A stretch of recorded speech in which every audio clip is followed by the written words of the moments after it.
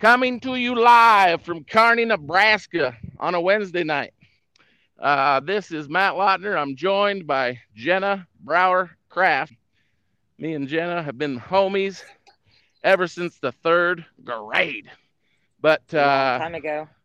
yeah, she used to go to Oklahoma State when I was a young punk, as I keep referring to. And this is a story that I can tell. And Okay. I think my best Jenna Brower story is way back in 2003. Little old Chance Lautner shows a blue roan steer down at the old Kansas City American Royal.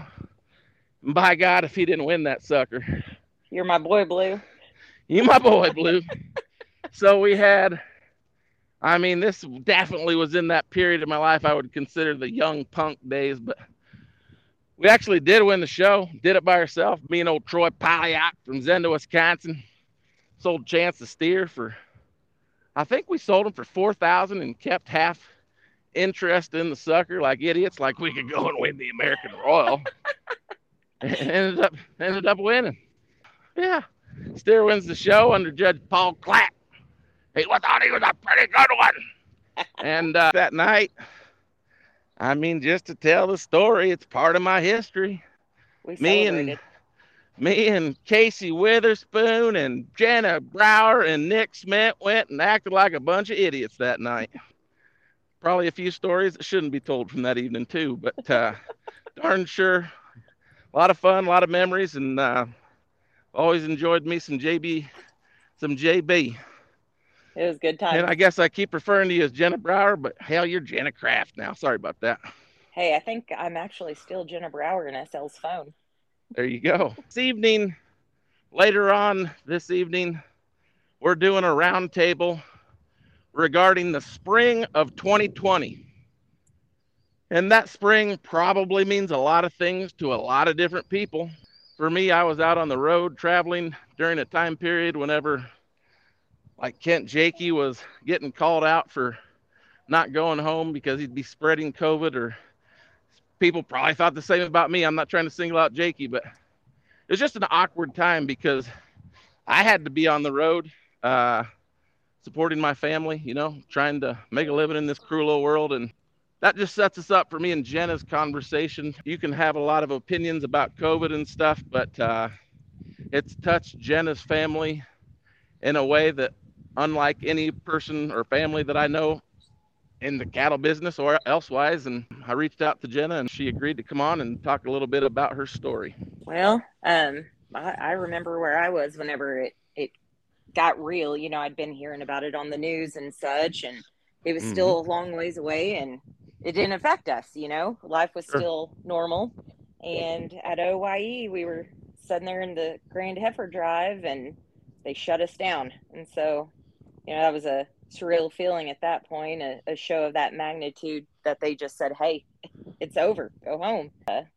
September hits, and we were actually at a little free fair, and my mom was standing there, and she said, I just don't feel good. I think I'm gonna go on home. And she wasn't able to watch Cato show. And the next day, it was Labor Day weekend, my mom tested positive for COVID. So it had officially hit the Browercraft family area. Uh, 10 days into it, she had been hospitalized, and my dad had just come down with a few symptoms, just within, you know, a day or two of her being hospitalized. And within 3 days, he was hospitalized as well. So both of my parents that run 300 head of commercial cows, no full-time hired hand, are now hospitalized. And here SL and I are running our own cows and a full-time job and two little kids. I then took off my full-time job and became full-time rancher. I finally get them home after 2 weeks in the hospital. And if anybody's ever, battled COVID pretty heavily, it knocks you back for a while. So I was still helping them out full time. And I had actually quit my 11-year career within this window.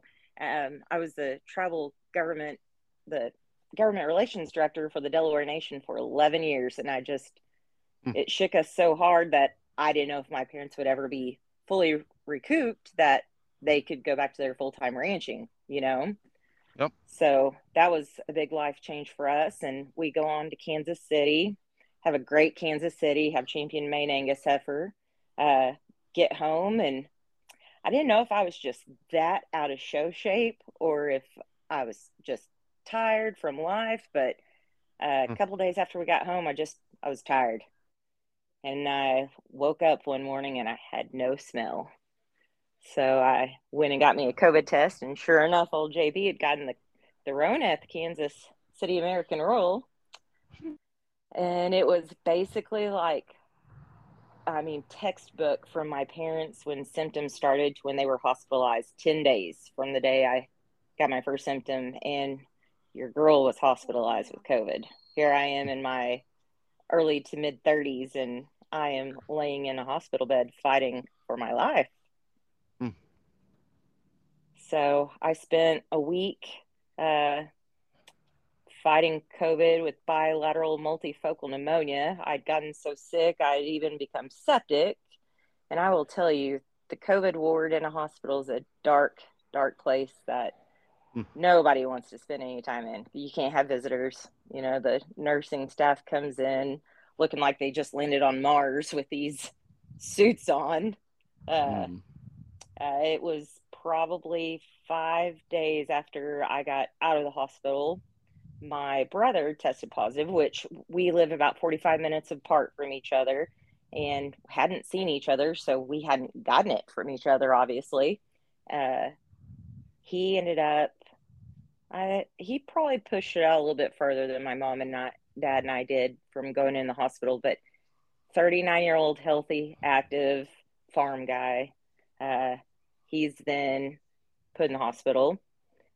He went on a ventilator within 48 hours of being admitted, and within 2 hours on the ventilator, his heart stopped. We lost my 39-year-old brother to COVID. So that was a lot in a short amount of time for us and COVID. Hmm. Uh, so, as you can say, COVID rocked our world. No kidding. Yeah. I mean, I don't know. I can't imagine. It's just, you think of, I think of my family members, at such a young age. It's just hard to imagine how you go on from that.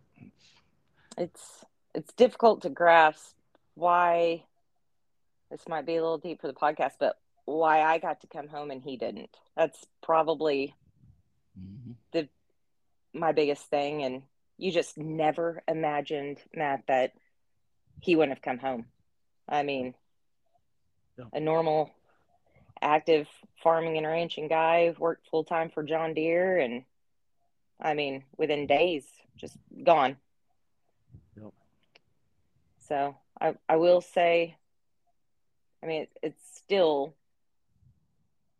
super surreal, and I don't feel Yep. some days that it's real, obviously, but uh, it shook me up. I feel like in a good way because well, there's nothing good out of it. But the only good thing I could have taken it out of it is Sure. I got me back. I put me back, as a priority, and Yep.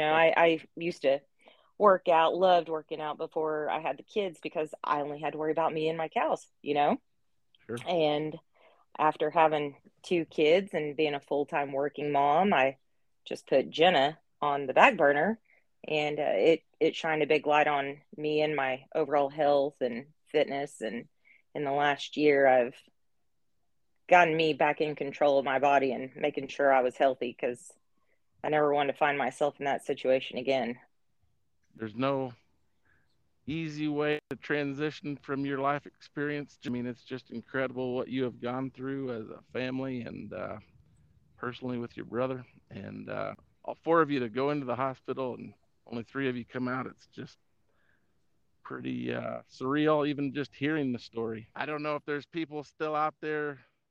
The COVID's still real and it's still going around. And sometimes I get frustrated by some of the stuff that happened in terms of the lockdowns. But Mm-hmm. anytime I got to bickering too much about it, I mean, honestly, your family went through my mind. You know, it's like it's real, but Yep. anyways, it's just an amazing time. I say this sometimes. It's just an amazing time in world history with all that's going on, and doesn't seem like there's any accountability for the Chinese for releasing the damn bug. And that would be if we lived in any sort of sane world, that would be the first thing that would happen is somebody would pay for releasing that goddamn thing. But Hmm. it's just a crazy, crazy time right now. The last couple of years. Yeah, and you would think my family going through what we've done, we would be, super crazy about masking, vaccines, staying away from people. But in all honesty, I probably learned to live, you know, life like it was your last day here more than being Mm-hmm. scared of it. Thankful that you feel in a better place, and I don't even know what to say actually, but tell Ann I love her. I I always will. enjoy coming to Anadarko and running through the calves, and she's a Well, warm as a person as I meet down there in Oklahoma. So well, hope come see us again. I know she'd love to see you. you betcha. Yep. Thanks for having me, Matt. See ya. Yep. Bye.